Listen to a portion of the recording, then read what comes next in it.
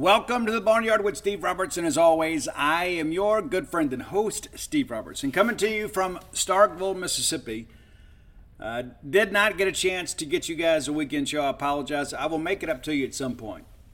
Just couldn't get it done. Just so much going on. We're out in San Diego for a few days for a business conference out there for the new business. Learned a lot.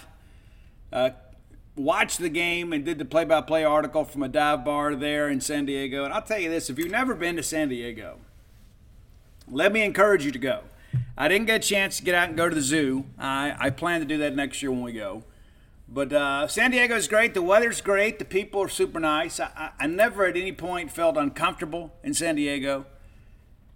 Ubered around most places, walked some places too that were within walking distance of the hotel. Just kind of get out and enjoy the weather. Just be together. And, it was cool. I mean, met a lot of nice people. A lot of people eager to talk. Had a couple people tell me, you don't look like you're from Mississippi. Well, I don't know what they expect. Maybe I don't look like the average Mississippian. But, it was a good time. It was. And took the red eye back. Like, the game ended, and we'd already checked our bags. So I had to hustle to the airport. Got to the airport. And indulge me for a moment, if you will. You know, I'm not a frequent flyer. I don't like flying. I did okay. I'll be honest with you. Did okay. After maybe the first takeoff, I was okay. I do enjoy those video screens on the back of the seat with United. You know, just kind of they would give you the earphones. You plug in. You can watch movies. I watched. Let me think here. What was it called? The Jake Gyllenhaal movie, the Covenant, maybe. About, he was over in Afghanistan, had an interpreter that helped save his life, and then he, in turn, helped the guy get a visa and save his family from the Taliban. It was an interesting movie. Then I watched a great documentary about Kenny Wayne Shepherd's Trouble Is album. I'm a big Kenny Wayne Shepherd fan. But, but TSA security in San Diego is a joke, man. It is. It's a joke. And I think I may have been profiled, to be honest with you. I mean, nowadays everybody gets a chance to claim victimization. But, I think I was probably profiled in San Diego. I was. Never had any problems with security anywhere on the flight. All of a sudden, I go through security in San Diego and got selected for the pat down, which took a long time. Had to turn my hat over. They had to go through my hat. They took my bag, went through the bag, and then ran it through the scanner like 4 times. It kept slowing me down. I finally said, "May I please have my bag?" They're like, "Oh, well, we got to do this." And I was like, "You've already. If you hadn't done it by now, you're not going to do it." You know. And then then the guy wants to get a little mouthy with me. And you know, I'm from South Mississippi. Okay, we just don't take kindly to that.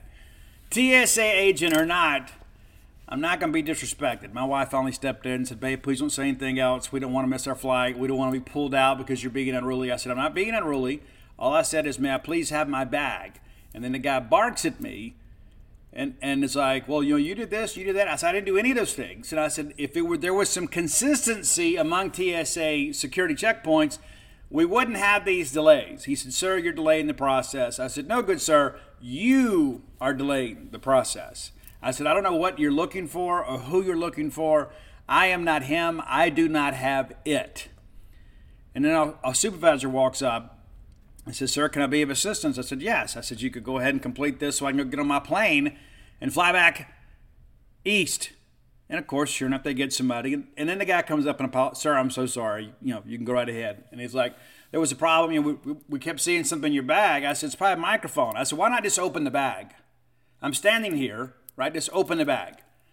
And of course they do, and they see my new microphone that I'm not using right now. But anyway, that's the only downside of the trip, I would say. That and the fact that after I flew back to Washington, we got back to Washington, D.C., I don't know, 4 o'clock in the morning. Maybe that's right. We did a red eye. And then we get to Knoxville, and the flight's been delayed. So your good friend and host had to take a nap on the bench there at the gate. That was fun. Got back to Knoxville, I guess, around 1 o'clock, and got a few hours sleep, and got back to Starkville around midnight. But, it was a good trip. I didn't like the outcome of the game. I've had plenty of time to think about what I wanted to say on the show. So we're gonna break down the game. I'm going to give you my honest opinion. You may not like it. You may not agree with it. There's some positives. There's some negatives. And I'm not happy. I know you guys aren't happy too, because listen, sports is a results-based business, right? It's not art. It's not up for interpretation. It's not a matter of opinion. We have a scoreboard. And either you win or you lose.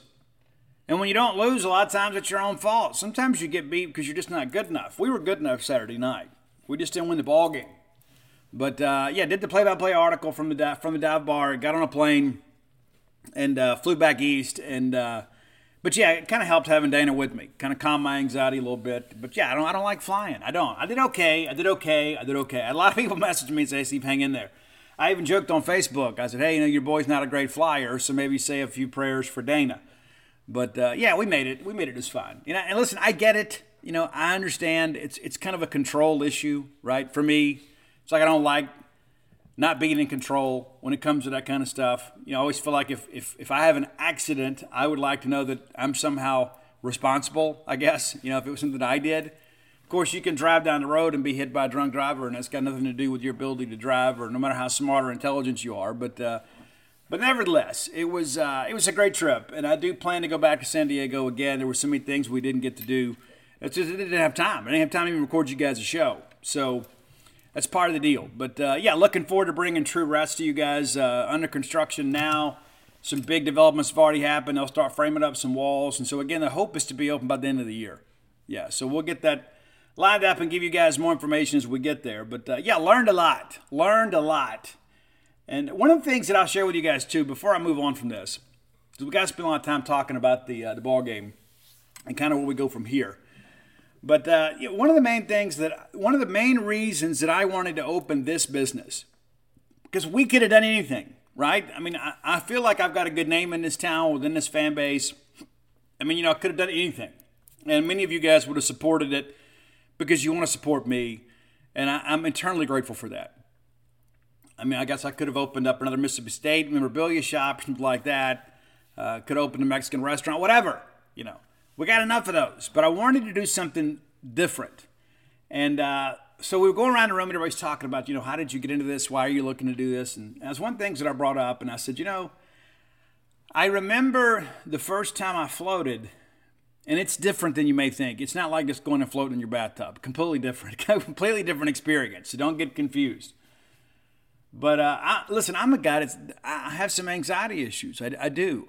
And it's one of those things too, like I'm always engaged. Like I never, ever, like I have a lot of peace. And, there are times I get on the road and I just kind of unplug from it for a while, and I'll put on a Dateline podcast, or I'll put on, an old 80s rock album that I hadn't listened to in a while, and I'll just calm. It's kind of my healing time. And you all, if you don't have some time to yourself, I'd encourage you to get some. Dana likes to go run. I used to take that personally. Which is stupid. But, she likes to go get out and run a little bit and just kind of be one with herself. And we all need that. But when I floated for the very first time, as soon as I got out of the pod, I walked out of there and I thought, I've never felt this way my whole life.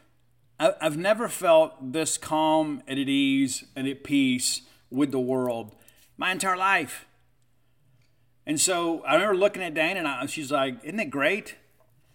And I was like, I don't know that I've ever had the world slow down on me the way this has. I just feel like everything is okay. I just felt more in control. I didn't feel like a passenger in my own life. I felt like, okay, now I'm the captain.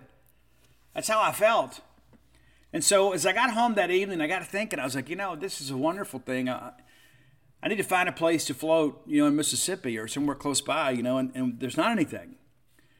And I wanted you guys and ladies to have that same feeling that I had. It's like, because I get up in the morning, like my eyes open up and, it's like I'm already thinking about the million things I got to do today. I don't want to disappoint anybody. I don't want anybody to be waiting around on me. I want to get things done. And I felt like I was so much more efficient after floating. I felt that I was more at peace. I slept better for like 2 or 3 nights in a row. And listen, I treat Dana like a queen, and she'll tell you the same.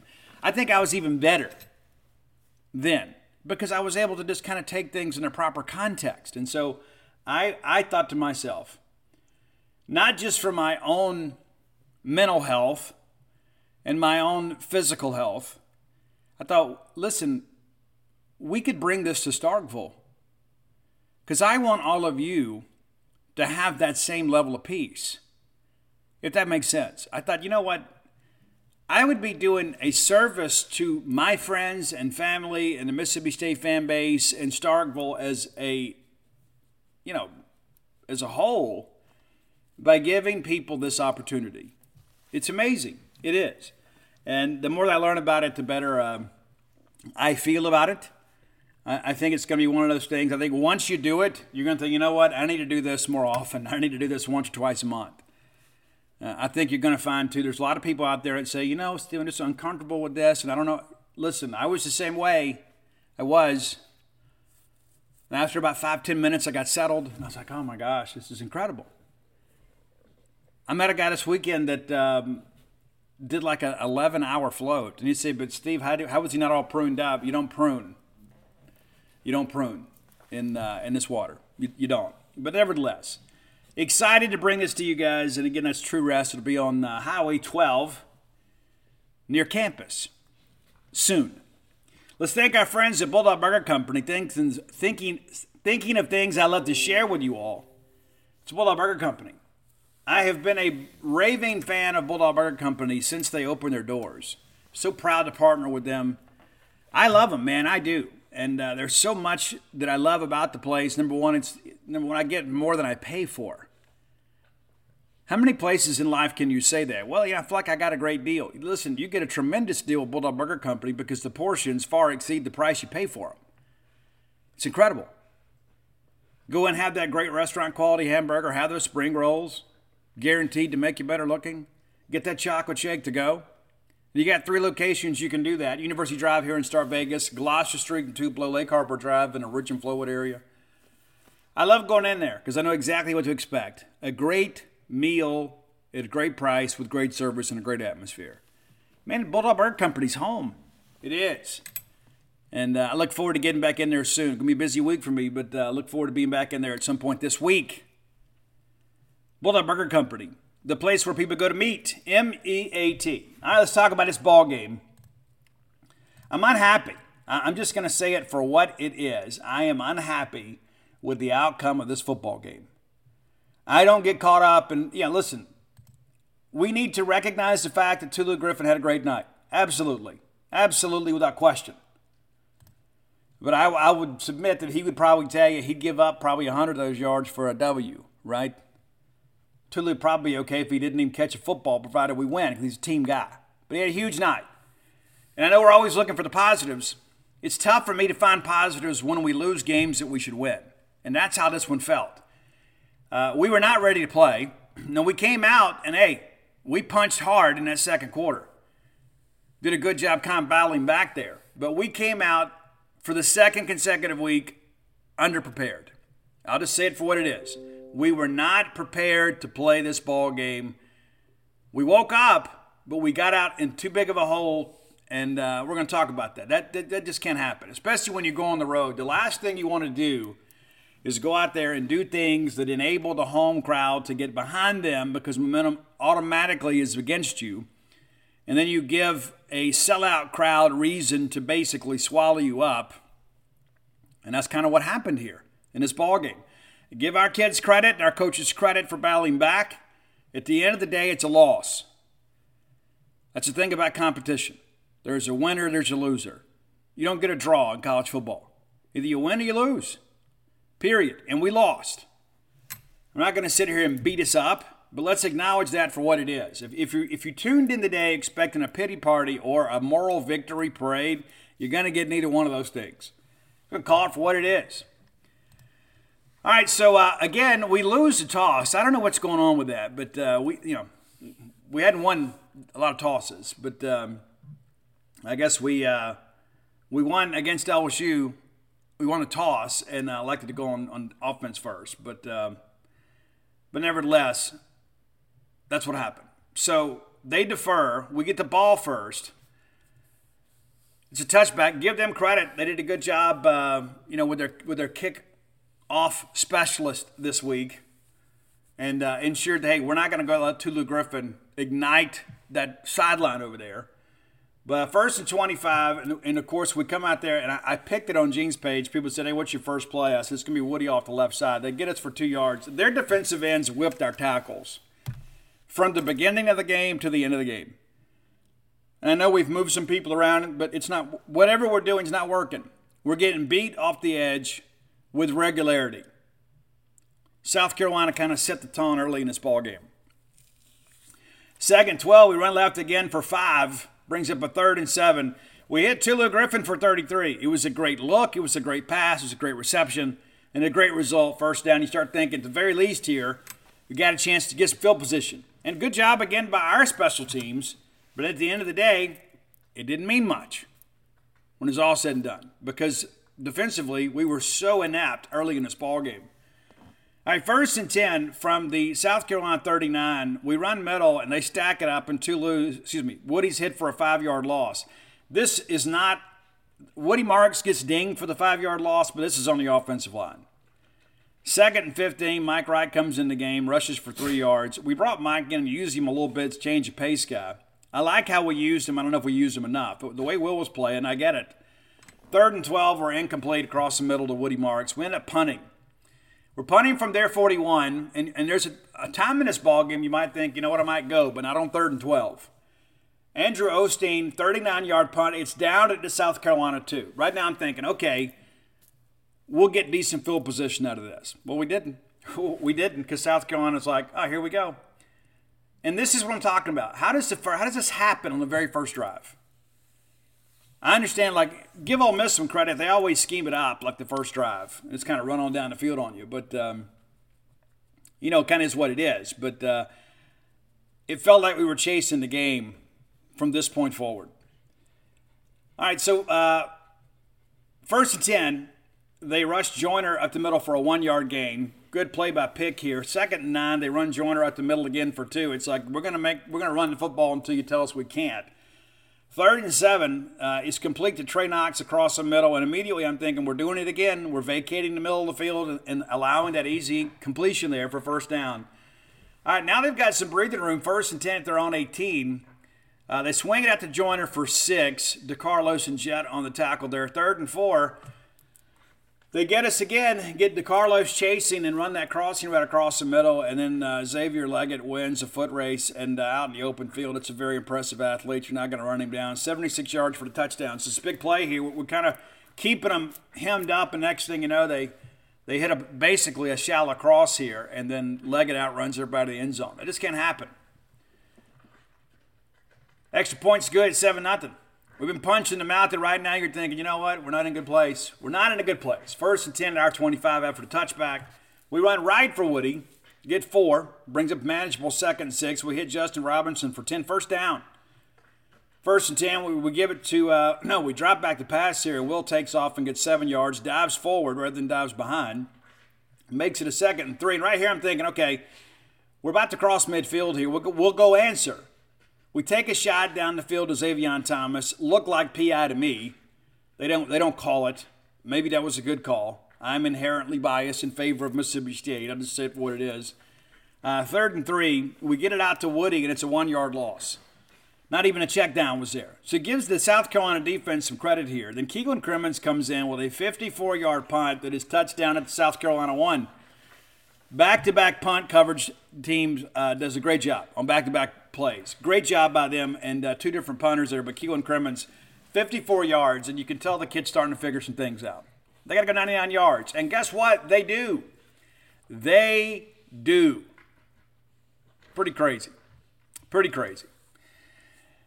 Mario Anderson rushes the middle for 3. They give it back to him for 9, which moves the chain, makes it 1st and 10 to 13. Mario Anderson again off left side for 3. Complete to Omega Blake for 11. Now it's 1st and 10 at their 27. We get Anderson for a short gain here for 2. They go back to him for 3, makes it 3rd and 5. And then we sack Spencer Radler. And we're flagged for 15 yards for the personal foul. And it was a legitimate call. And no, excuse me, it was a horse. It's listed as, I think maybe, anyway. It was a horse tackle. Horse collar tackle, if I can get it out right. And it was the right call. And it was unnecessary, but it's like, it's just part of it. Like when you're chasing and grabbing, just trying to get the guy down on third down. You don't fault Buki here, but it's just one of those bad luck deals. Because you could have got him out of bounds. But in the heat of the moment, you just can't look at it that way. Now all of a sudden, instead of us being off the field, they have a first down at their 47. They give it to Joyner for 7, come back to Luke Doty for 4. That moves the chains. 1st and 10 at our 42. Joyner runs off left side for 2, and then Rattler gets flushed and runs for 6, makes a 3rd and 2. And hey, we bow up here. They decide to run and we stack it up. Makes it 4th and 1. They call timeout and talk about it. They go back to Mario Anderson, their big back, and he pushes right through the middle for 5. We've got to figure out some things there on the interior. 1st and 10 now. Anderson off left side for 5. Back to him for 1. Makes it 3rd and 4 at our 22. And they decide to run the ball here, and we stack it up. So it's 3rd and 4. It runs out the quarter. I would kick right here, but Shane Beamer's like, you know what? We've been running the ball with such success. Let's see if we can't make something happen. And what do? They get us, man. They get us on a 4th and 4. They get us to jump off sides. If we don't, I bet they kick the field goal. And looking back in hindsight, this is one of those plays that ultimately impacted the game's final score. A lot happens over the course of a ball game. But you look back here, if we played disciplined football here and don't jump, and unfortunately it was Buki, one of our super seniors, they're kicking a field goal here. Could have been significant in the end. That's why every play matters. We always talk about, it comes down to this. No, it comes down to every single snap. And this is proof positive of that. Now it's 1st and 10 at our 17, and they get right to the end zone. Trey Knox for the touchdown. Extra point is good. It's now 14-0. And it felt like it was going to be a really, really long night. And in the end, it proved to be, because we lost the football game. But give State credit for fighting back here. We answer right away. So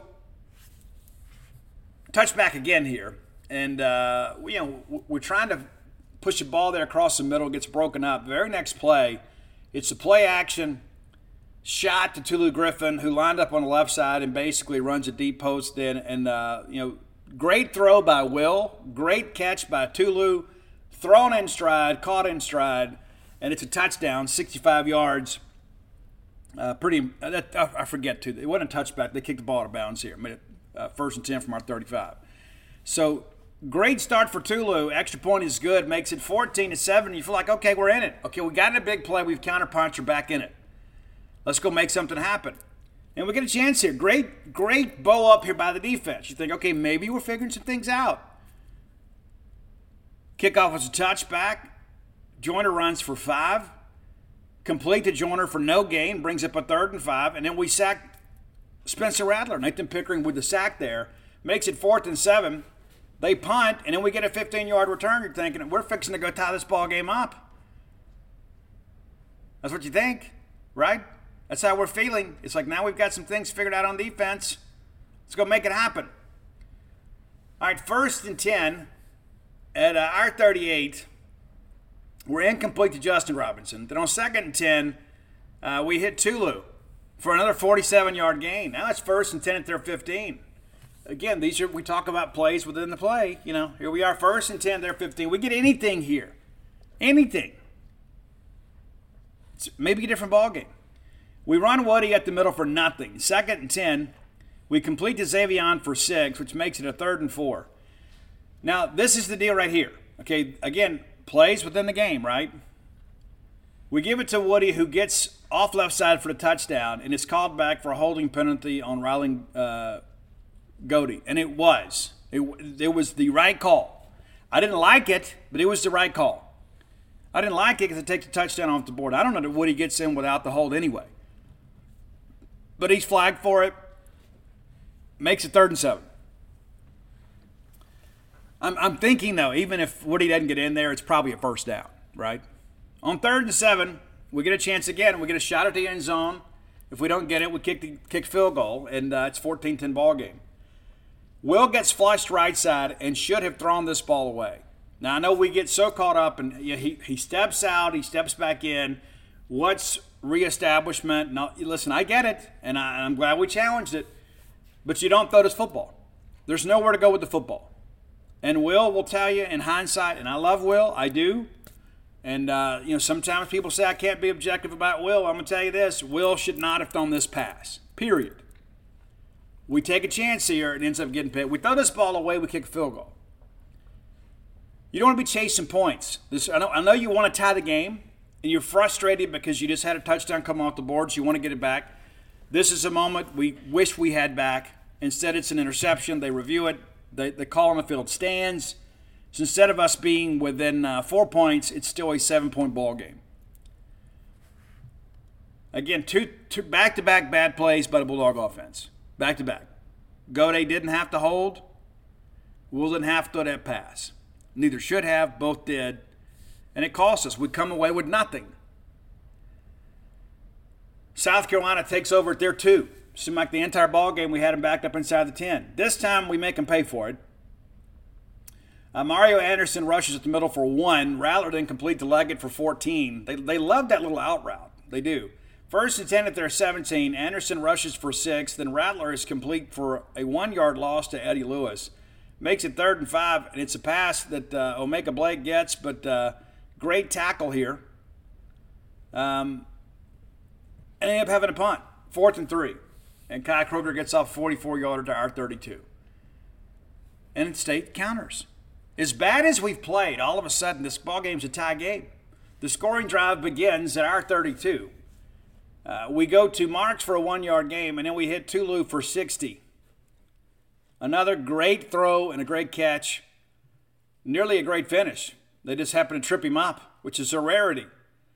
1st and 7, we give it to Woody, who bursts right at the middle for the touchdown. Extra point is good. It's 14-14. You think, okay, listen, we had 2 really bad drives, give us some big plays on defense. We had an offensive possession that we self-inflicted some wounds. It took a touchdown off the board, and we got nothing in that deal. But you look up, and it's a tie game. So you have weathered the storm. It's a tie game. Just need to get a stop here. And I kept telling my wife, I said, if we could ever get a lead, I think we're okay. If we could ever get the lead, I think we're okay.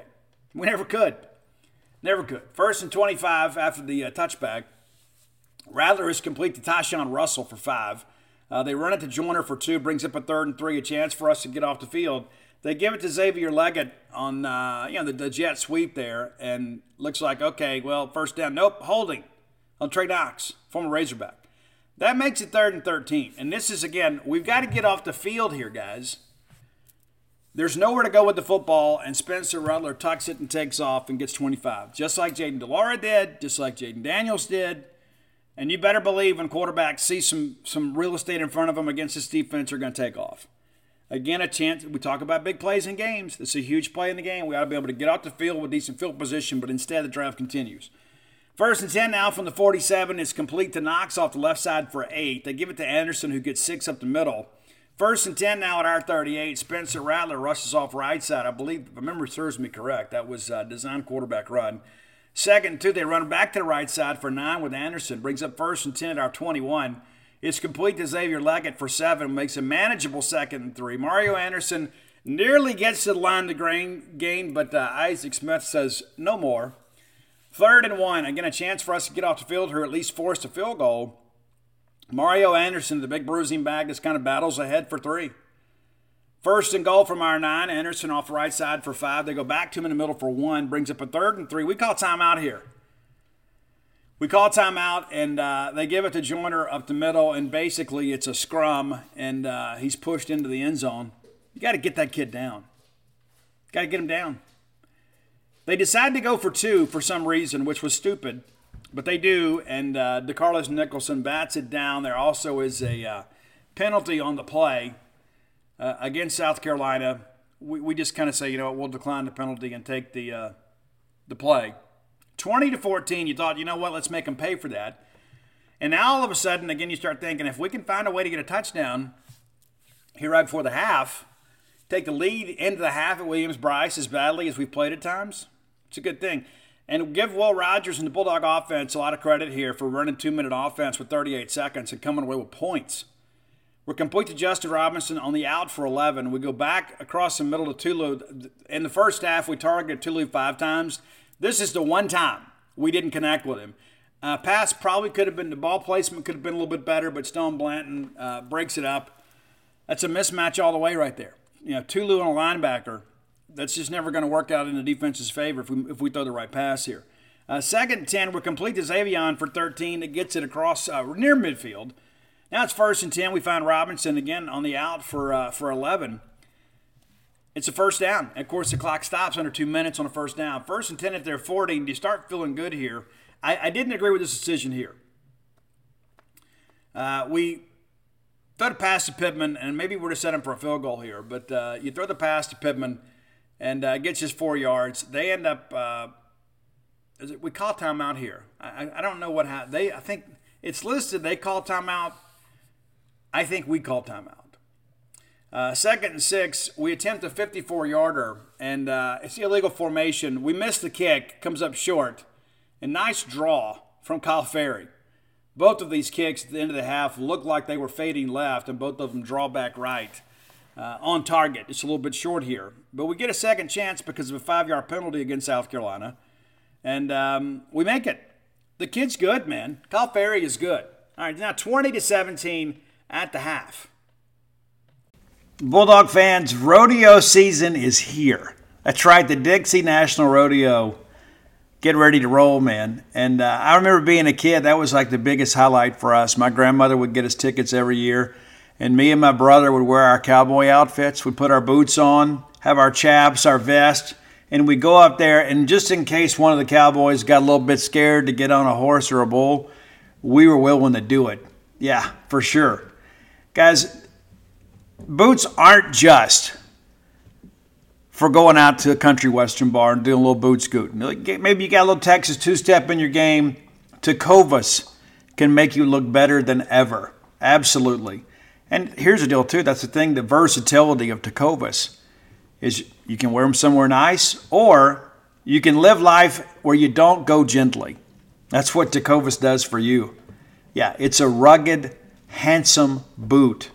It's my favorite boot brand, and it should be yours, too. Be sure and check them out. Tecovas believes in Western for all people, and you can feel that when you go into their stores. When you walk in, you'll be greeted like family, offered a boot shine and a drink, and maybe even an adult beverage if you prefer, and you can get custom fitted for a new pair of Tecovas boots. You can get custom leather stamping or branding, whatever you need to make it feel somewhat individual. Look up your closest store at tecovas.com. But if you can't make it to a store, Tecovas delivers the most premium quality and most comfortable Western goods right to your door. Visit tecovas.com. That's TECOVAS.com. And you know what, partner? Point your toes west. Today's podcast is brought to you by NerdWallet's Smart Money Podcast. What's the best way to help you and your finances thrive? The answer can be overwhelming with all the financial misinformation out there. Fortunately, you can turn to NerdWallet's objective finance journalists to set things straight and help you make smart decisions with your own money. The nerds have helped me get smarter about things like planning for my tax bill so I don't dread April every single year, managing finances with a partner without causing a breakup, putting away more money for retirement since I'm not going to do this podcast forever. Sorry, folks. And also boosting my credit score since good credit is like a real-life cheat code. Saving for an emergency fund because life is like a good movie. It loves a good plot twist. The nerds also explain the real impact that the latest financial headlines could have on your life. Weekly financial check-ins with Smart Money help you spend more time doing what matters and less time worrying about what doesn't. Let NerdWallet's trusted experts untangle today's web of financial misinformation. Listen to NerdWallet's Smart Money Podcast on your favorite podcast app. Future you will thank you. All right, second half. And you feel like, okay, maybe we figure some things out. If we can get a stop here on this drive, all of a sudden, we take momentum back in this ball game. I don't know what South Carolina saw at halftime. I don't know what adjustment they made, but they dialed up a play. Very first play of the half. It's a 75-yard touchdown to Xavier Leggett. Extra points good. We're down 10 points. One play into the second half. So we have fought and scratched and clawed. And one play. It's a 10-point game. Give State some credit. We wouldn't quit. We come out offensively and go to work. Will completes Xavier for 9, which makes it 2nd and 1. Will is sacked here for a loss of 4. Brings up 3rd and 5. I'm sure South Carolina's thinking, here it is. We're about to get the kill shot. But instead, Will with a great completion to Jordan Mosley. 1st and 10. We find Tulu for 30 yards. Now we're deep inside South Carolina territory at their 21. Incomplete to Mosley. Pass breakup by Alex Huntley here. 2nd and 10. We find Freddie Roberson. We were expecting a lot for Freddie this year. Hadn't had a whole lot, but a good catch here for 11 yards and a 1st down. Makes it 1st and 10 at the 10. State could have gotten a 1st down inside the 1. We run the jet sweep with Tulu for 9 yards. Gets down to the 1. 2nd 1, we give it to Woody, who gets nothing. And on 3rd and 1, Mike Wright comes in. We call timeout and talk about it. You had to get it in there. Zone read. Mike walks in untouched. Extra point is good. It's 27-24. And again, you feel like, man, if we could just ever get the lead, we can win this football game.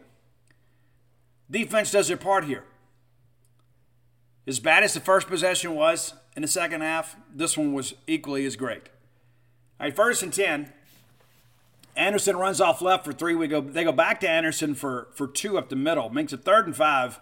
And then Jed Johnson comes through unblocked and gets a sack of Spencer Rattler for a loss of 12. And you felt like right here the Bulldogs might just be feeling it.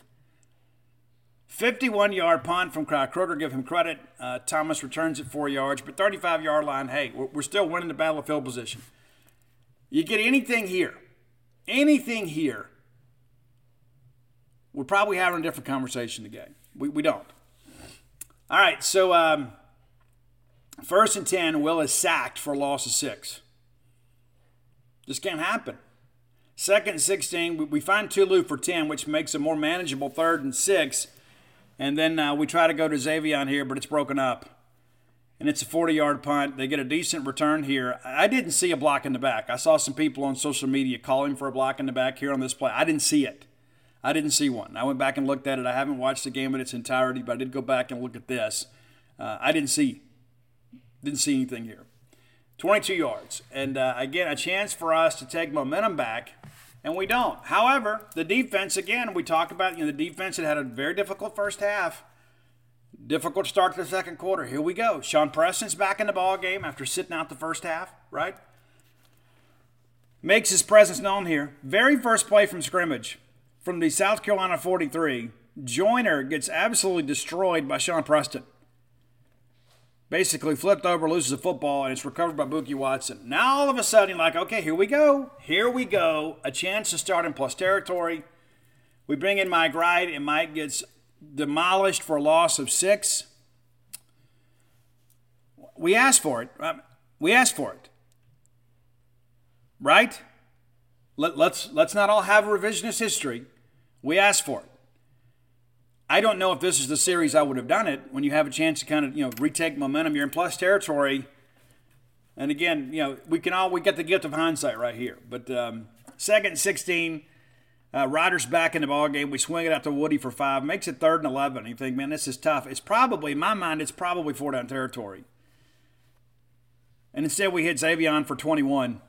1st and 10 at their 24. We're feeling it, right? We're feeling it. Chance to go punch it in here. All right, we get it out to Woody for 7. A good gain on 1st down. Makes a manageable 2nd and 3. We swing it back out to Woody for 4. Now it's a 1st down. 1st and 10 at their 13. We have got to put this ball in the end zone. Woody goes off right side for 4. I'm happy with that. 2nd and 6. Rogers takes off and then fumbles. Stone Blanton forces it, but Antonio Harmon gets back on it. Makes a 3rd and 2. Huge play in the ballgame. And you knew it when it happened. You knew it when it happened. 3rd and 2. And we get nothing. We bring Woody up the middle. Offensive line couldn't get any push. Nowhere for him to go. We get nothing. And I'm going to tell you this. When the game is on the line and you got to line up and get your offensive line to get some push and you can't get a yard or 2, you're not going to win a football game. Emotional plays like this are what decide ball games. You go out here and shove these guys into the end zone, it's a different story today. But when you line up with your best back and your best play call and you get nothing on a drive like this, It's significant for the defense. All right, 4th and 2. We end up kicking a field goal here. And now the game is tied. Again, as bad as everything has gone at times, you've had some really good things happen too, especially on the offensive side of the football, and it's tied. And give the defense some credit. This third quarter, outside of the first play of the quarter, they've played really well. And you start thinking, okay, we're figuring some things out. This fourth quarter will be ours. South Carolina takes over at their 25 after the touchback. Anderson runs off right side for nothing. Rattler is incomplete to Trey Knox. Knox, the tight end, hurt us on a couple plays. 1st and 10 at their 40. They give it to Anderson off the left side for 1. And then next thing you know, he finds Xavier Legette. Again, guy's a stud. And that runs out the quarter. It's 27 all headed to the 4th. And you start thinking here, defensively, hey, if we can hold for a field goal, maybe we can go put one in the end zone, kind of get them off sequence a little bit and have them playing a little more urgency in the fourth quarter. False start for them after the first down on the first play of the fourth quarter makes it 1st and 15. I'm thinking, okay, well, maybe we're in good shape here. I know they're behind the chains. I know they're at midfield, but nevertheless, he's complete to Anderson for 10. 2nd and 5. Rattler then runs off right side for 28. And if memory serves me correct, that was his own read play. That was a significant play in the ballgame. We needed to go down there and get 2 yards. We didn't. They needed to play to get the crowd back into it and put themselves in a position to take the lead again. They do. 1st and 9, Mario Anderson off left side for 1. Rattler is in incomplete to Omega Blake. 3rd and 8, and we get a big sack here. Nathan Pickering just kept working, makes a play. Pick's having a good year. Loss of 9 yards, forces a field goal attempt, but it's good. Very significant play. Again, defense needed to make a play. So again, you look back here, second half defensively, we're actually, we're kind of holding our own a little bit here. Yeah, we gave up points here. They had the lead back. But after that big play that got a 1st and goal, defense kind of bows up and forces a field goal try. So again, chance for us here. And this is something where defensively that, offensively, it's hard to be upset with the offense because I thought we got on the bad end of a bad call here. We run off left side for Marks for 6, brings up a 2nd and 4. We're complete to Tulu for 11. It's 1st and 10 at their 42. We're about to go take the lead. That's how it feels. Will drops back to pass, and he has hit as his arm is going forward. This is a terrible call. Yes, the guy got a hand on his arm, but Will's hand follows forward with the ball in his possession. It is an incomplete pass. However, they rule it on the field as a fumble, and then the call stands. I don't know how a replay official could look at that and say, you know what, I just can't see enough. You can see if it's an empty hand or not. It was clearly a pass attempt with the ball in Will's possession. We got screwed here, period. And I won't hear any objections otherwise. I don't specifically know the rule about reestablishing on the interception, but this is a joke right here. This is an absolute joke. Absolute joke. And in many respects, it decided the ball game. South Carolina sends some victory here. Rattler's complete to Lewis for 9. 2nd and 1, they go to Mario Anderson for 4. Moves the chains, makes it 1st and goal at our 9.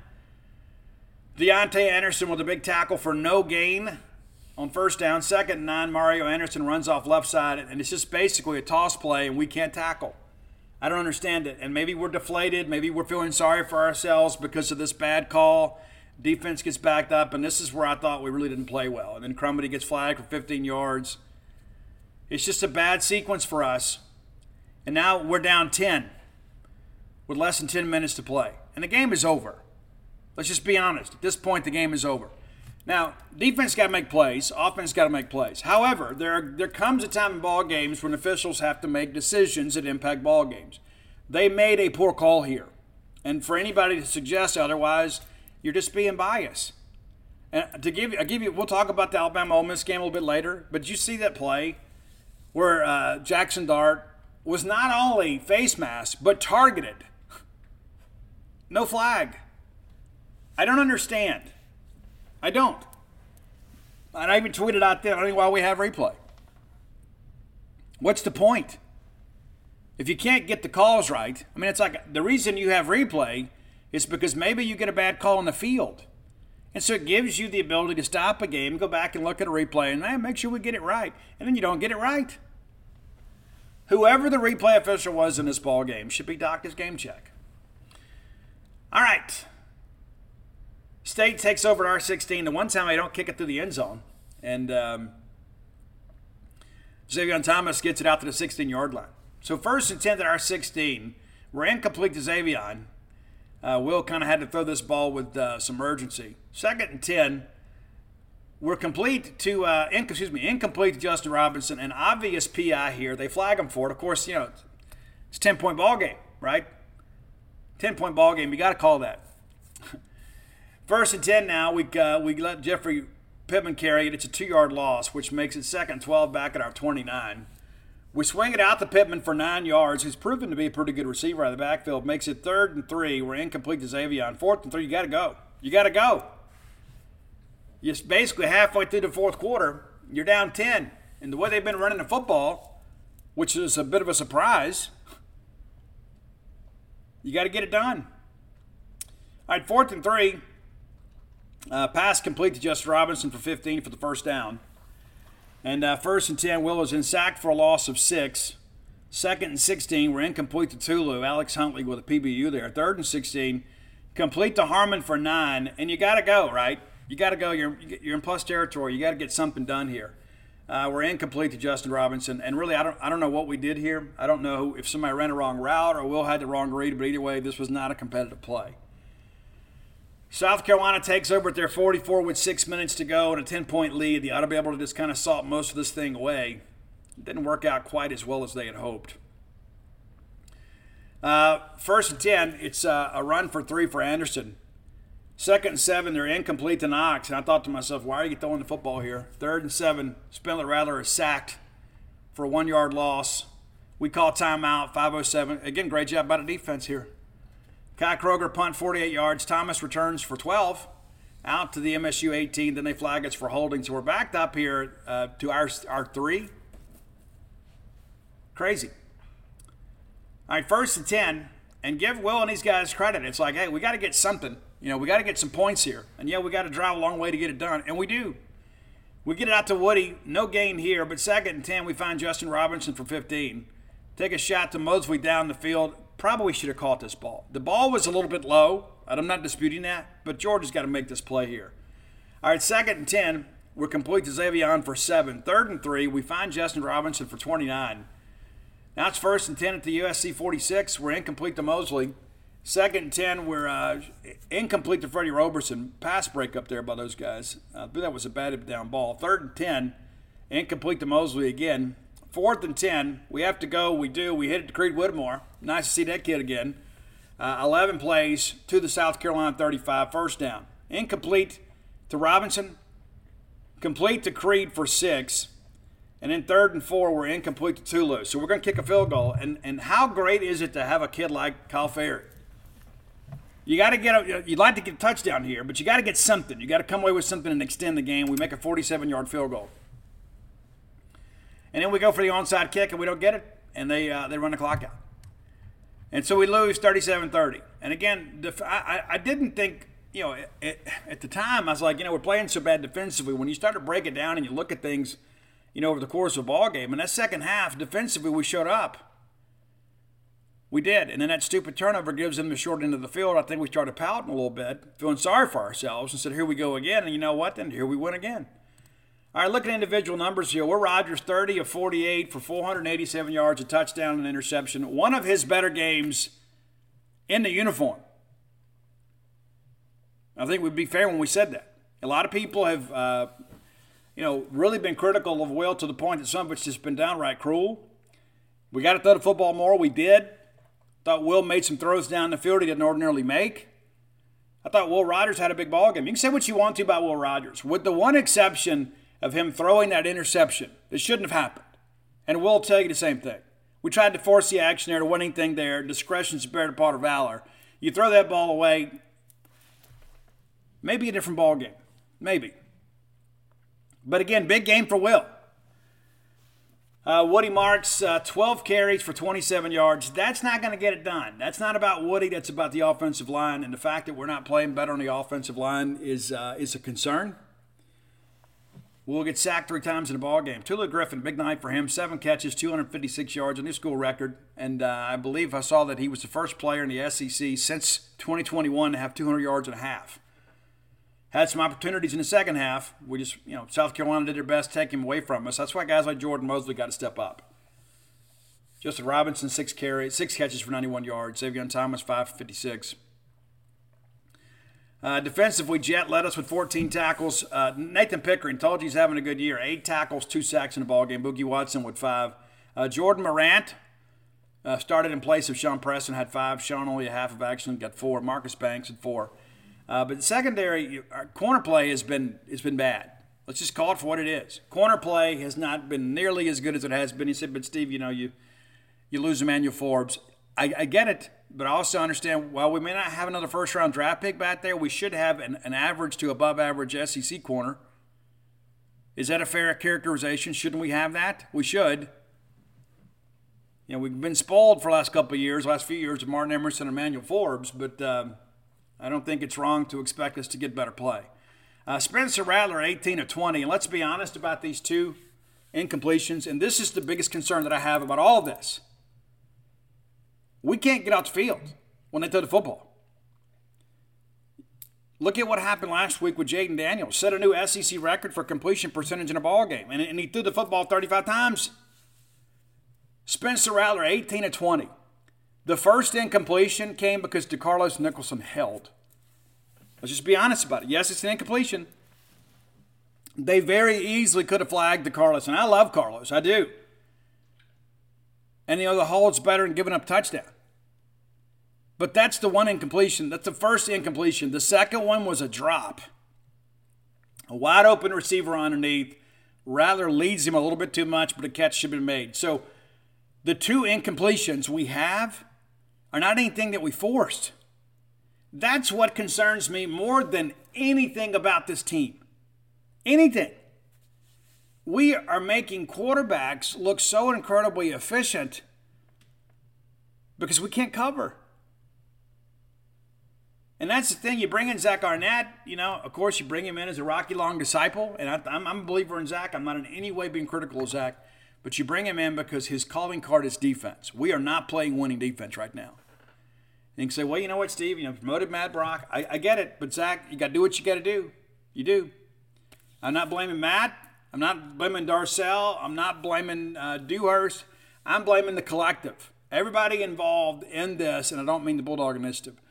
Everybody involved, from the head coach to the defensive coordinator to the guys that coach those players, to the trainers, the GAs, everybody involved in this, everybody is at fault here.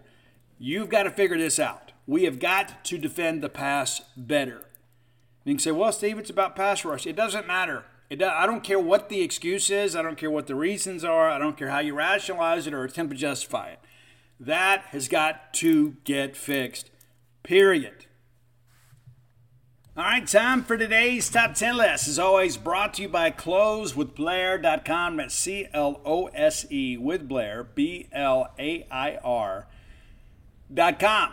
Blair is a mortgage professional. A lot of people out there kind of vying for your business. And here's the thing. This is not a tidy undertaking.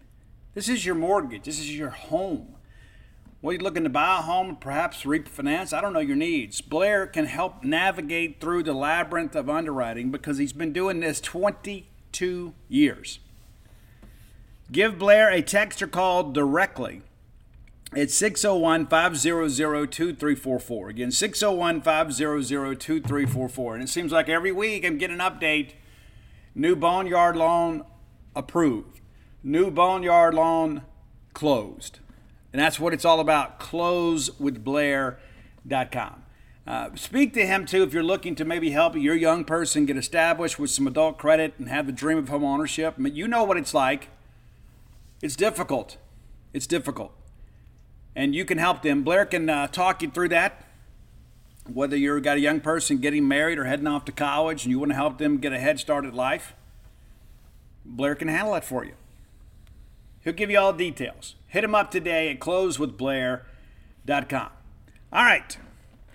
So on the drive back yesterday, got a few hours sleep, laid down, and I went to bed about 1 o'clock, got up around 5:30, 6 o'clock, and drove home and listened to some Dayline podcasts, but also listened to some of my favorite albums. And it hit me, you know what? Some of my favorite songs on some of my favorite albums were not singles. You know, I'm from the 1900s, you know, when we didn't just look for single-serving musical acts, right? There are a lot of people, it's like, hey, I love that song. And, you know, when I love a song, I figured the people that wrote it might have some more songs that I might love. And plus, back in those days, you know, you get out and you go cut grass and, you know, maybe you get $20 and you go buy yourself a tape. We used to have cassettes before we had CDs. We did. I mean, I grew up in an era where, you know, we had 8-tracks, console stereos, right? Different day and time. But it wasn't like it is today where you can go put a playlist together on Apple Music of 100 artists and never spend a dime supporting them. I know. Listen, I got Apple Music too, right? And it's one of the greatest inventions in the world. And it's also taking a lot of juice out of the rock star life because people are having to tour and sell T-shirts and merch and things like that just to try to keep the show on the road. But back in those days, when you bought an album, you listened to the album. You didn't just listen to the single. You got to know so many other songs. You go to school one day and it's like, hey, did you hear the new Skid Row album? Well, I did. What's your favorite song on the album? More times than not, it will be something completely different than they played on the radio. So here we go. Here are some deep cuts from some of my favorite albums. I wouldn't say these are my 10 favorite albums, but they are 10 albums probably among my favorites. So let's start. Number 10, Alice in Chains. I have loved Alice in Chains from the very first day that I saw Man in a Box video on MTV. It was completely different. And some other people were like, oh, they're a satanic band. No, they weren't any of those things. They weren't. And sometimes I listen to Lane Staley's voice and it makes me sad. But many of you would say, you know what, hey, Dirt is an iconic album. It absolutely is, but it's not my favorite Alice in Chains album. It is one of my favorite albums, but my favorite Alice in Chains album is Facelift. I think from start to finish, it is superior to Dirt. Now, my favorite songs from Alice in Chains are on Dirt, but I think there is some filler on the album. I'm just going to say it for what it is. And maybe it's because of the fact that when Facelift came out in 1990, before Nirvana was even a band, many of you didn't listen to the whole album. But then all of a sudden you've got the Dirt album, and with Them Bones and all that good stuff.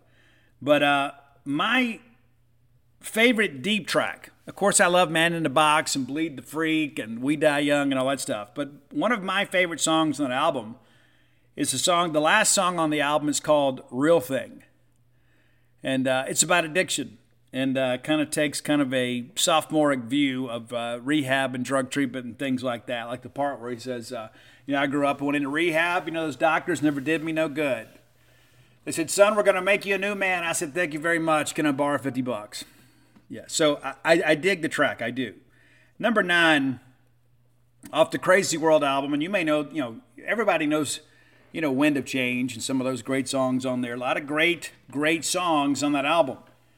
One of my favorites, probably my favorite deep track on the album, and it's actually been on the show before. It's Don't Believer from the Scorps. Number 9 on your list, Don't Believer from the Scorpions. Number 8, there's always the great debate among 80s metal enthusiasts about, hey, which is the better album, Tooth and Nail or Under Lock and Key from Dokken? I love them both. I do. I love Breaking the Chains too. But my favorite Dokken album is neither of those two. And it's not even Breaking the Chains. It's Back for the Attack, which I think may be George Lynch's best work with Dokken from start to finish. And you'd expect that, as bands begin to mature, they get better equipment, they get a little better at playing their instruments. Songwriting gets better. But Back for the Attack, without a doubt, is my favorite Dokken album, I can listen to it from start to finish. When I travel, that's one of the things I do. I just put on albums that I don't have to skip around because I'm driving. But my favorite deep track on Back for the Attack is a great track. The second track on the first side of this album, Prisoner. Love it. I love the guitar riff. Love everything about it. Number 7. We're going to go with Ozzy here. Now, you guys know my feelings about this. The Jakey Lee years were the best Ozzy years. I think that was the pinnacle of his career. That's not to say that he didn't have great material with Randy Rhoads. He did. It's not to say that he didn't have great material with Zakk Wylde. He did. Gus G, going down the line. Ozzy is an iconic performer that has always surrounded himself with amazing musicians. But the pinnacle of the Ozzy Osbourne experience happened when Jakey Lee was a guitar player. That's in my estimation, that's as real as it is. A lot of people would say, you know what, Steve, I know you're going to go Bark at the Moon. You're wrong. You're wrong. My favorite Ozzy album is The Ultimate Sin. And I've almost gotten that album cover as a tattoo. I've almost done it, at least the model as a pinup. I hadn't done it yet. Maybe I will. But it's in my Twitter bio. And Jakey Lee, I read an interview with Jake one time, and Jake said of all the work that he did, Jake wrote Bark at the Moon. Jake was also a guitar player in Rat before he joined Ozzy. But he said that some of his finest work was Killer of Giants. I absolutely love the song Killer of Giants. Again, it's in my Twitter bio, and most people never notice that kind of stuff. I don't know why, but it's significant. But Killer of Giants from Ozzy is your number 7 track. Number 6, Rat. Now, the homie Sam Denton will tell you Rat's the best rock band of all time. I think Stephen Pearcy has the most unrecognizable and distinguishable voices in 80s rock. Stephen's still out there playing, still having good shows.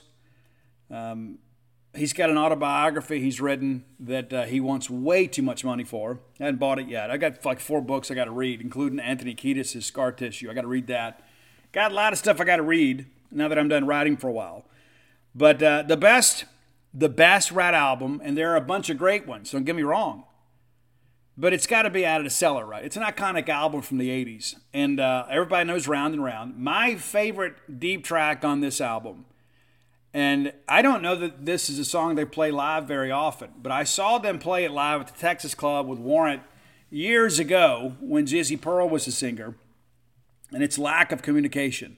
That was the lead song on the second side of the cassette. I used to have this theory that usually the first song on the second side was one of the stronger songs, even if it wasn't a single. But that's one of them for me, Lack of Communication from Rat's Out of the Cellar. Number 5, to get a little more modern with you guys, this is one of my favorite albums of all time. I was recently asked on an interview if I went to a desert island, what modern rock album would be, if I only had one, what album would it be? And it would be this one. It would be Alter Bridge's Blackbird. I absolutely love the album, start to finish. Again, no skips. It's great. My favorite deep cut on this album, and this is the one with Watch Over You, which is, in my estimation, one of the greatest songs of all time, is the great song Brand New Start. It's been many times in my life I've had to make a new start, and I love the song. It is very, very, very, very relatable to people. I think Miles Kennedy's on top of his game. Great track. Number 4, it's Shinedown. And what's interesting too, Shinedown's A&R rep with Atlantic Records, his name is Steve Robertson. And I have had some emails and messages on social media over the years where people have mistaken me for Shinedown's A&R guy. It's crazy. And I guess, on 247, I've had the Junkies for Fame single cover off of, as my AVI, as we call it these days, my profile picture on 247 for years, even dating back to the Scout days, is the Junkies for Fame album. But off the Sound of Madness album, which I think is the quintessential Shinedown album, it is, in my opinion, the best Shinedown album. I don't think it's close either. Even though I love Leave a Whisper, I do. But probably my favorite deep track on that one is Cyanide Sweet Tooth Suicide. And there is some phrasing and writing in that lyrical content that is next level. There's one part where, in the second verse, where Brent sings, she's snorting cocaine through a suicide note. And I think, even though that is not the kind of lifestyle we want to promote on the Boneyard, I think the phrasing there shows a real desperation. I think it's excellent writing, whether you support it or not. Number 3, another album that's very, very instrumental to me in my life. And when you read the new book, When the Bottom Falls, you can pre-order at whenthebottomfalls.com. We should have a release date this week. So it's going to be next month for sure, as I share with you guys. But, it'll at least be October. But once I know, I'll tell you.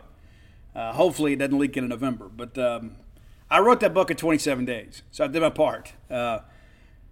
But there's a song on that album that is very, very important to me in my life, and you're gonna read about that in the book.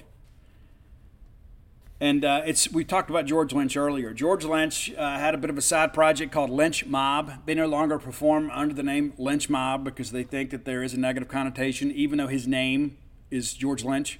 And so I get it. I understand he's being, politically correct and trying to be a good dude. But Lynch Mob's Wicked Sensation is one of my favorite albums of all time. When people ask me, hey, Steve, recommend an album that maybe I don't know as well, this is the one I always give them. If you like classic 80s rock, and I mean rock, not the temperamental stuff, not the teased blue hair, lavender tights, 80s metal. I mean, you want real rock? I'm going to give you Lynch Mob's Wicked Sensation. I love that album from start to finish. And my son, Ani, is named after the singer in Lynch Mob. He pronounces it Oni. We pronounce it Ani. But Oni Robertson wrote this great song that was a very big part of my recovery in the beginning. And that's one of the reasons that my son, Ani, is named after the singer of this band. And it's because of this song. It's Lynch Mob's Bed of Roses. A lot of people know Wicked Sensation, River of Love, and maybe Rain was one. It was kind of a peripheral single late. Through These Eyes, another great one. But Bed of Roses from Lynch Mob, it's on the soundtrack of my life, and it's been on this show before. Number 2, and this is the song that kind of gave me the idea yesterday. Of course, Roy's always got a few things lined up for us, but I decided to call an audible today. Omaha. But it's from Tesla's Mechanical Resonance album, the debut album.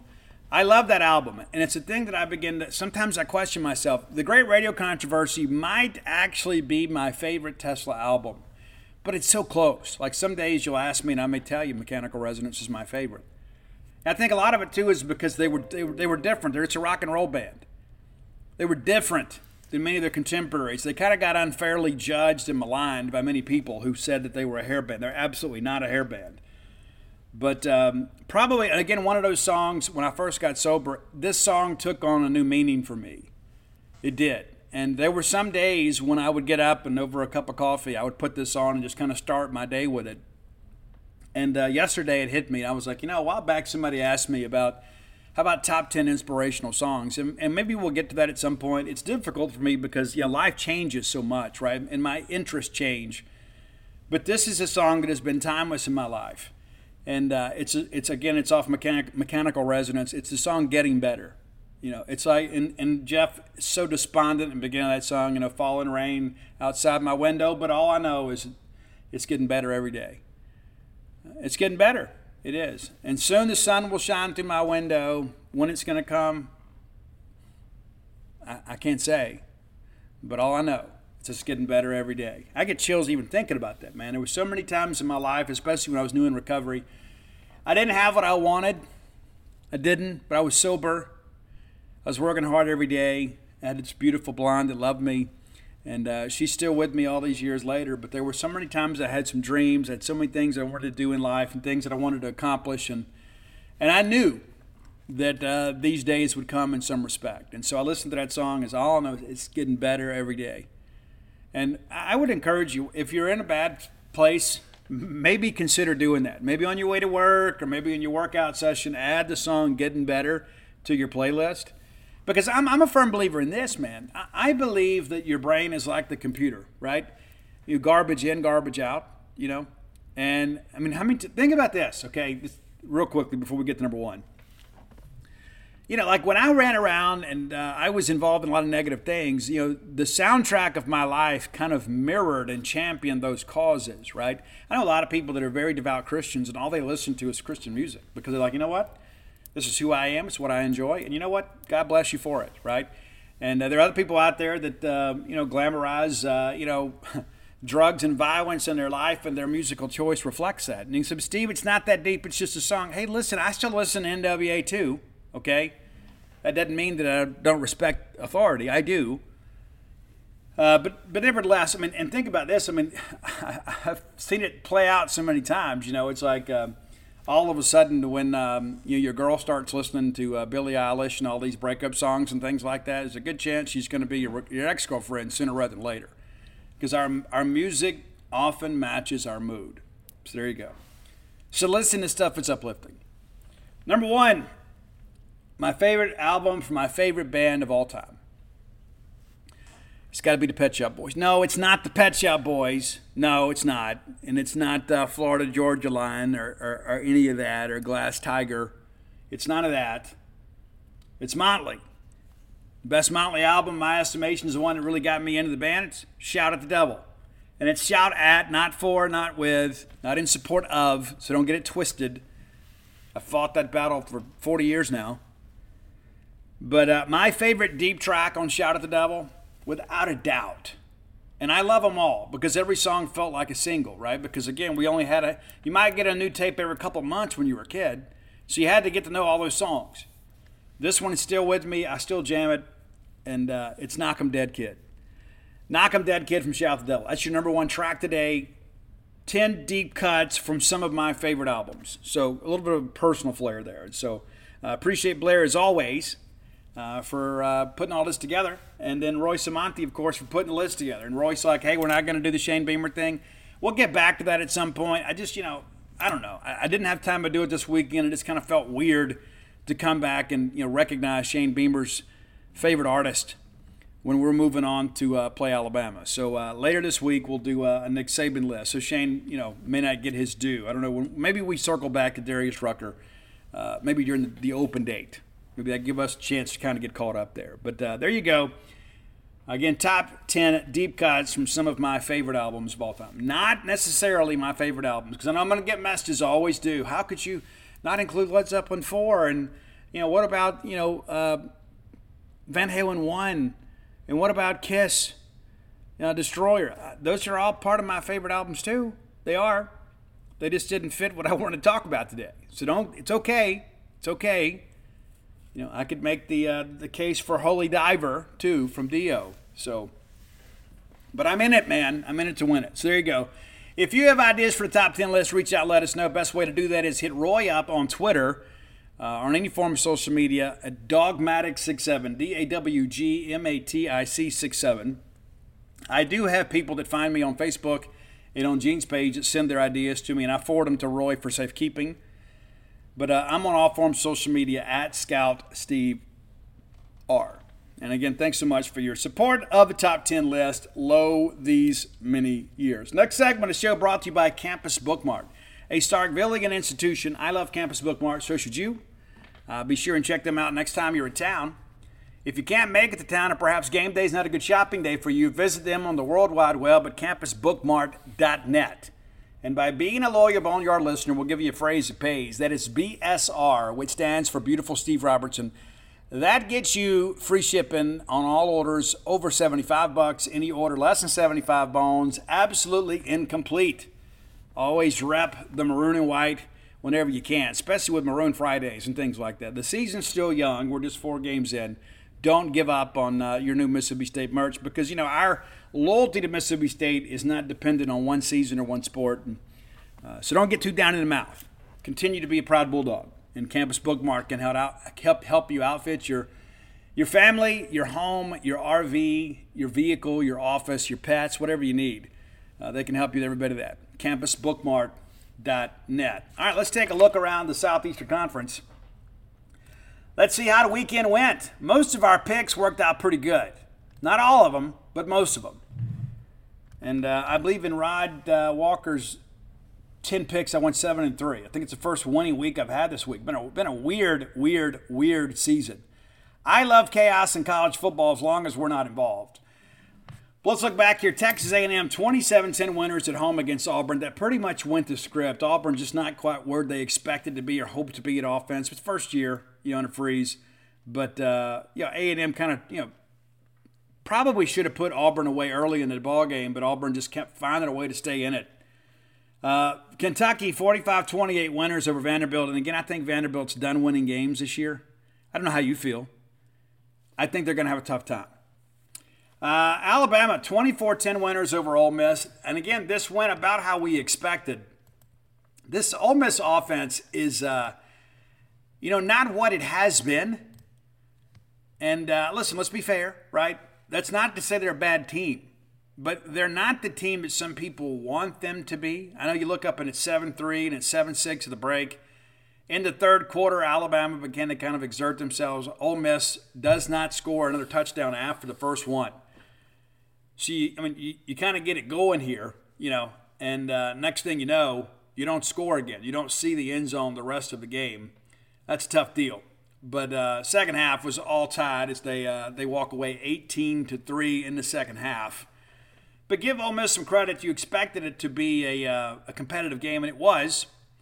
They go back to Milroe, who was 17-21. We're going to see him this week, and I'm curious to see what we do. This is a mobile quarterback, again, that passing sometimes is a little bit of an issue for him, but we have allowed so much rushing yards for quarterbacks in inopportune moments. I think Milroe's probably excited to play us.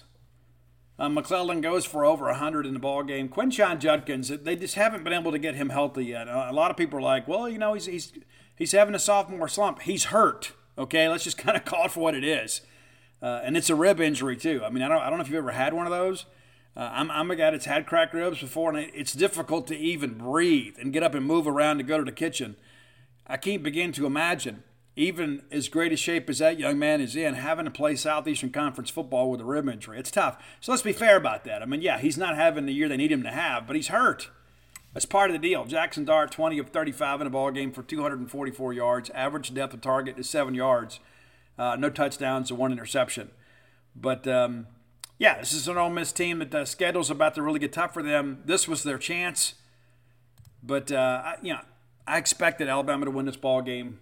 I think most people did. I know some Ole Miss people were rooting hard, and I think they're being maybe a little bit too unrealistic these days. I've read some things that, people are talking about how special this Ole Miss team is. I think they're a good SEC team. I don't think they're special in any way whatsoever. Tennessee, 45-14 winners over Texas San Antonio. Pretty much went the script here. I don't know what's going on with that Tennessee team. They're just kind of herky-jerky at times. Florida really got after them last week. LSU and Arkansas, more points than I expected to be scored, but it went down how I expected to go down as far as LSU winning a tight ball game. But, you saw how great the LSU defense was against us, and Arkansas was able to pass protect, and KJ Jefferson a big game. But 34-31 winner to LSU. Isn't it weird the last 3 years between these two teams, it's been a 3-point game? That's weird. It really is. And Arkansas probably feels like they should have won this ball game. But, again, Arkansas team that, maybe as good as they've been, and I said that from the beginning of the year, I thought they would be a team that would finish 6th or 7th in the West. Initially picked them 7th and then bumped them up to 6th. I think after 4 games, some people would suggest we're probably last. But Arkansas now 2-2, 2-2, 0-1 in the SEC. So it'll be interesting to see how things unfold here in the weeks to come for them. But, they got to get some people healthy too. Rocket's still not where he needs to be, and you hate that. Hope he makes a full recovery the week after they play us. Florida, 22-7 winners over Charlotte. What is this? What? How do you only score 22? And maybe they were hangover a little bit after the win of Tennessee. And, give Billy and the guys some credit that they're already a game ahead of schedule. But 22-7, you're happy to get the dub, but they did not look impressive. UAB at Georgia, that game was tied early in the ballgame. And, of course, you expect the difference in the talent to take take hold at some point. Talent eventually shows up, and this was an interesting game. It's 14-14. It's 14-14. Excuse me, 14-7, and then Georgia kind of put them in the rearview mirror. But it was a game for a bit, and UAB now 1-3. Georgia 4-0, but they have not looked invincible. And a new quarterback, you expect some change, but it's kind of interesting. Missouri beats Memphis 34-7. We thought that'd be a tight ball game. It was. Missouri does come out on top there, and then of course South Carolina beats Mississippi State 37-30. Do we have to say it again? Unfortunately, we do. Let's look ahead to this week. We'll give you a quick look here. Of course, we'll preview all these games on Friday's show. We didn't get a chance to have the weekend show, even though we did what we normally do on Fridays on Wednesday. But nevertheless, Florida at Kentucky. That could be a dicey game, considering how Florida has played so poorly on offense. The Kentucky offense hasn't been elite. Big game last week. A&M and Arkansas, of course, that's been a lot of fun. That's been Jerry World. That's fun, and you'll get a chance to watch that game. It's 11 a.m. game on the SEC Network. Your 2:30 ball game on CBS is Georgia at Auburn. Missouri is at Vanderbilt. Can Missouri extend the winning streak? Missouri's now ranked. Did you realize that? Missouri now 23rd in the country. And they ought to be able to go get them a dub this week. Missouri's 4-0. And I don't know that many people had them winning more than 4 or 5 games. I didn't see it, and I still don't. I think the schedule will get more difficult, but I wouldn't count out Missouri upsetting somebody. LSU is at Ole Miss. South Carolina is at Tennessee, and of course Alabama at Mississippi State. It'll be 8 p.m. Central Time. The LSU at Ole Miss game will be awfully interesting. I'll be honest with you. I don't know that I want to play LSU after a game like that. I don't. And, again, I think there's probably some Ole Miss folks that are kind of doubting that offense. And, again, I would encourage you, those of you listening to the show, let's be fair to Quinshot Judkins, man. I mean, think, well, we've got this, we've got that. I get it. You really thought you were as good as the 73-7 game against Mercer suggested? You really thought that? No. I mean, you hadn't played anybody yet. And the first time you play an Alabama team that many people are doubting, you get beat by 2 touchdowns, you score 10 points. I suspect it's going to be a tough week. I do. And then, like, the next week, it's Arkansas.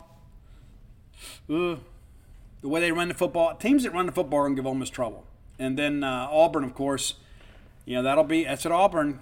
They're going to be jacked up for that one. I'm just telling you, Auburn's going to want Ole Miss a lot more than Ole Miss wants Auburn. But interesting stretch before they get to the rivalry game with Vanderbilt on the 28th to close out the month of October. So it's going to be an interesting little stretch here. Of course, Ole Miss gets the bye week before Auburn. But I think this Ole Miss LSU game, I think there's a good chance it goes like last year did. I think Jaden Daniels going to have a big game against Ole Miss. But yeah, that's kind of the preview of the weekend, and we'll get a little more in depth with that later in the week, as you guys know. But again, kind of looking ahead, that's where we are. All right, final segment of the show brought to you by our friends, at International Auction. We talked about this here recently. InternationalAuctionLLC.com. Be sure and check it out. How would you like to be neighbors with Mississippi State? You can be. Very, very, very amazing and beautiful places. There's going to be an auction coming up here, and it's so interesting to me to look at all this stuff. It's got 156 acres. It's all under development. You can do what you want to, whether it be, a multi-family property, or perhaps you want to get out there and just kind of live in the sticks and you live out on some water.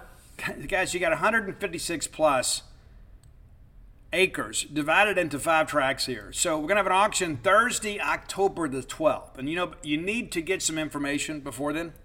If you're in town this weekend for the ball game, before you leave town on Sunday, let me encourage you. Go to the showing. They're going to be at 2 Sterling Drive. That's Stirling. Sterling. Stirling Drive, Mississippi. Put that in your GPS. You go up, go up past the fast break there on 182, and before you get on 82, you take that right there, and just follow GPS the rest of the way, guys. There's going to be a showing this Sunday, from 10 to 2. That's great, right? You can go by, have breakfast, run by, and check this property out. And there's no zoning out there. And one of the best things, too, guys, the infrastructure is already there. Plumbing, electricity, everything. It's not like you're buying a pasture and kind of starting from scratch. Sewer, water, electricity, everything's in place. But, man, I tell you what, it's like a hidden oasis out there, guys. There's 5 lakes out there. 5.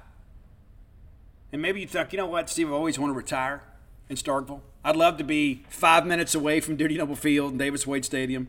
I'd love for everybody to be able to come stay with us. And maybe you build a big ranch house out there. I don't know what you want to do. That's the thing, though. There's no zoning out there. You can do what you want. You can build yourself a log cabin. You can build a mansion. I don't care. Build a dome house. I just think to myself, how cool would it be to be that close to Mississippi State, but also be kind of so far removed from the hustle and bustle of society? It's a great deal.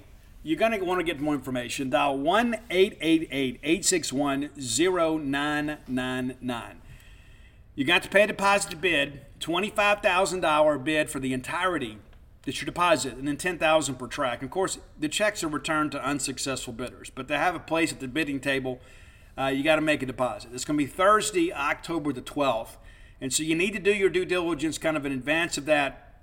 You'll have 3 other opportunities this weekend, and then next weekend, and then the Wednesday before the auction.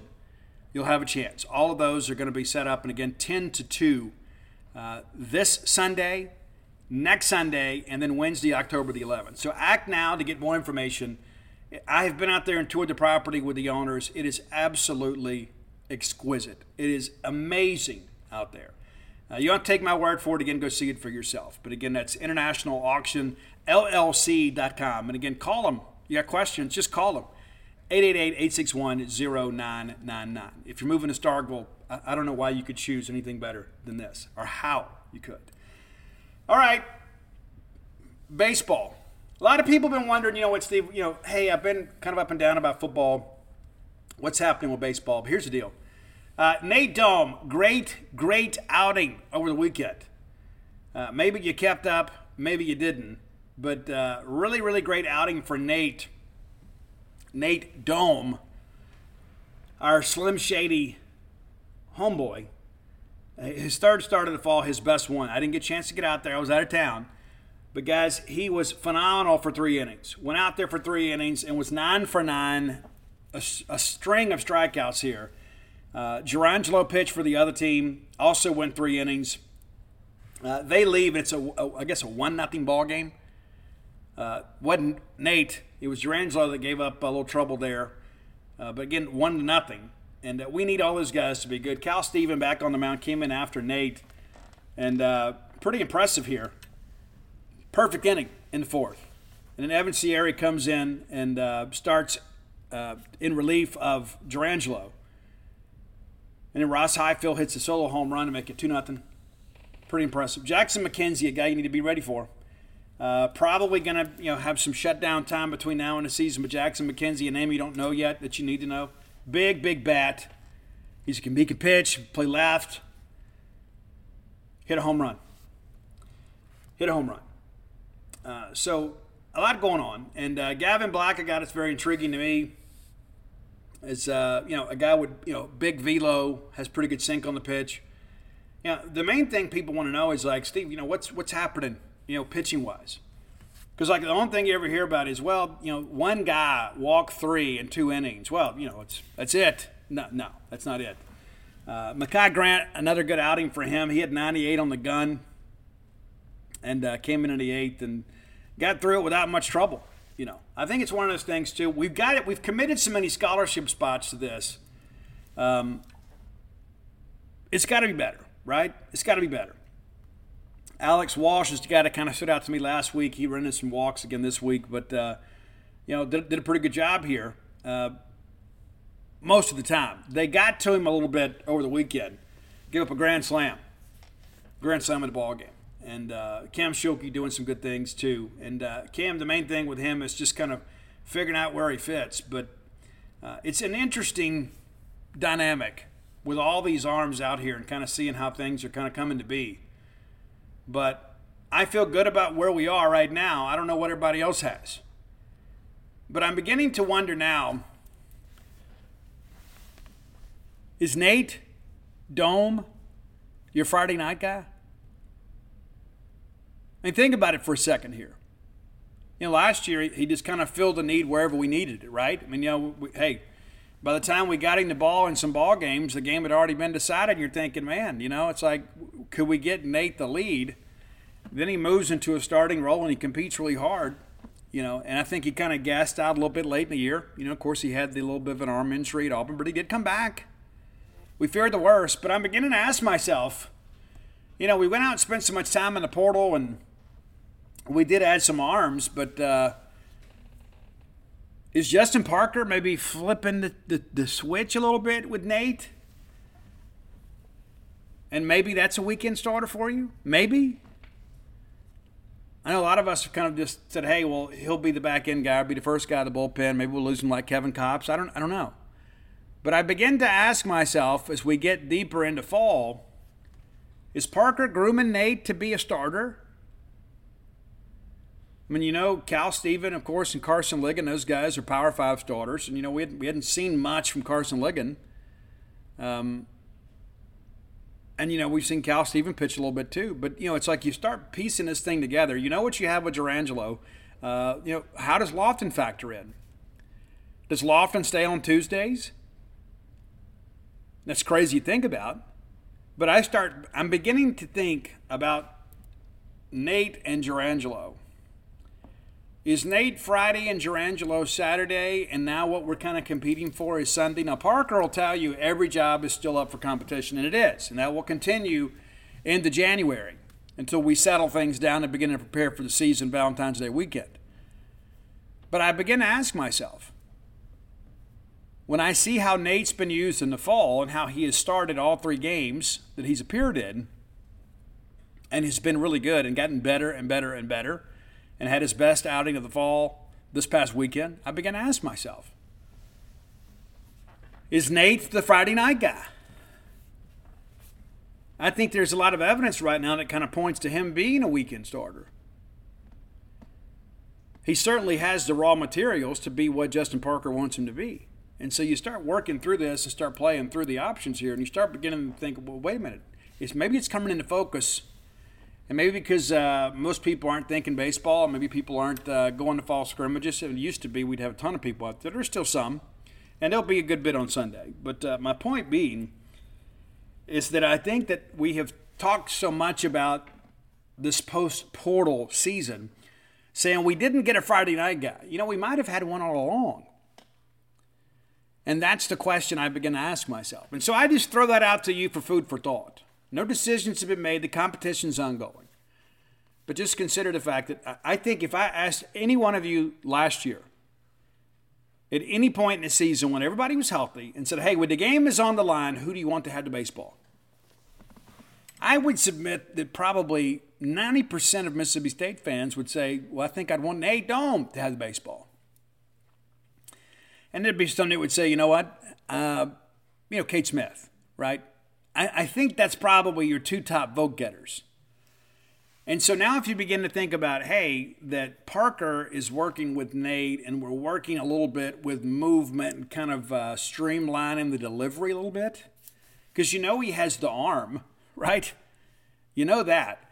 But what if Justin Parker can take the raw materials that already exist and then kind of fine-tune them into a way that he becomes a real Friday night guy?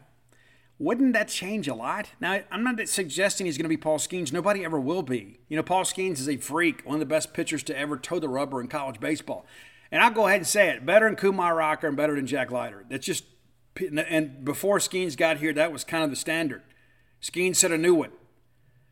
It's amazing what happened with Skeens, and everybody thought, hey, when he was at Air Force and he goes in the portal, and you look at the job Wes Johnson did, and he took a guy that was already really good and he made him elite. Do you think Justin Parker could do something similar? And I'm not suggesting that he's going to have a Paul Skeens top year. That's not what I'm suggesting. I'm just saying maybe the right pitching coach paired with a couple of the right guys can look at this and say, hey, listen, you're doing great here, but what if we just tweak this a little bit here? I think one of the things that people forget about Skeens, too, is one of the biggest jumps that he made is he became a PO. give up catching. Most difficult position on the field. You can imagine what that means for a pitcher, because it's not just your arm, it's your legs, right? Your legs are the biggest part of everything pitching. But what if Justin Parker could just ratchet up Nate a little bit?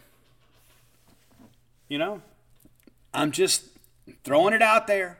I don't feel concerned about pitching. I don't. I think we're going to have a good year. And I know it's going to be one of those things where we kind of hang on pins and needles until we get into SEC play. But yeah, I think you're going to see Justin Parker do some really good things this year. And I think, again, it means so much that he knows the league, right? He already has some advanced scouting reports on some of the hitters that we're going to face. But I think also, too, the thing that Justin said, shortly after I interviewed him after the portal, he's like, yeah, I'm glad to have these guys. However, I'm really excited about what we got coming back. And I'm eager to see the work that he does with our guys. And you can 3 starts for Nate, and every single one of them, he's gotten better and better and better and better. And so you begin to think about, okay, what will he look like in 4 months' time? Look at where he is today. Where's he going to be as we finalize those scrimmages of preseason and begin to kind of, settle a rotation for opening weekend? Where's he going to be then? After 4 more months of working with Justin Parker. I'm just laying it out there. Just telling you what I see. Nevertheless, let's get out of here. I got to get on the road. Got to head down to Hattiesburg and then double back to Arkansas, as my new grandchild is expected to be born tomorrow, so I want to be there for that. But let it all settle in for you. Let it all settle in. And you can go to whenthebottomfalls.com and you can pre-order When the Bottom Falls. And again, we'll have your release date here in the next few days. In addition to that, you can get all my sports books there. That's Flim Flam, Stark Villains, Alpha Dogs, and Dogpile. And again, quantities of Alpha Dogs and Villains are very, very small. So be sure and check that out. Stark Villains gear you can find at starkvillains.com. If you hadn't done so, go to genespage.com. Go to genespage.com, sign up, be a member. The greatest coverage of Mississippi State sports will continue and only get better in the weeks, months, and years to come. Come be a part of that. And over the weekend, we hit an all-time high in subscriptions. How about that? All-time high in subscriptions. And treading into some pretty interesting waters, to say the least. And thank all of you for all of your support over the years of the Boneyard, genespage.com, and, of course, all the books that I've written. And we got more in store for the years to come. But until next time, let's all live our lives in a way we make more friends than enemies, and people can see a difference in the way we live.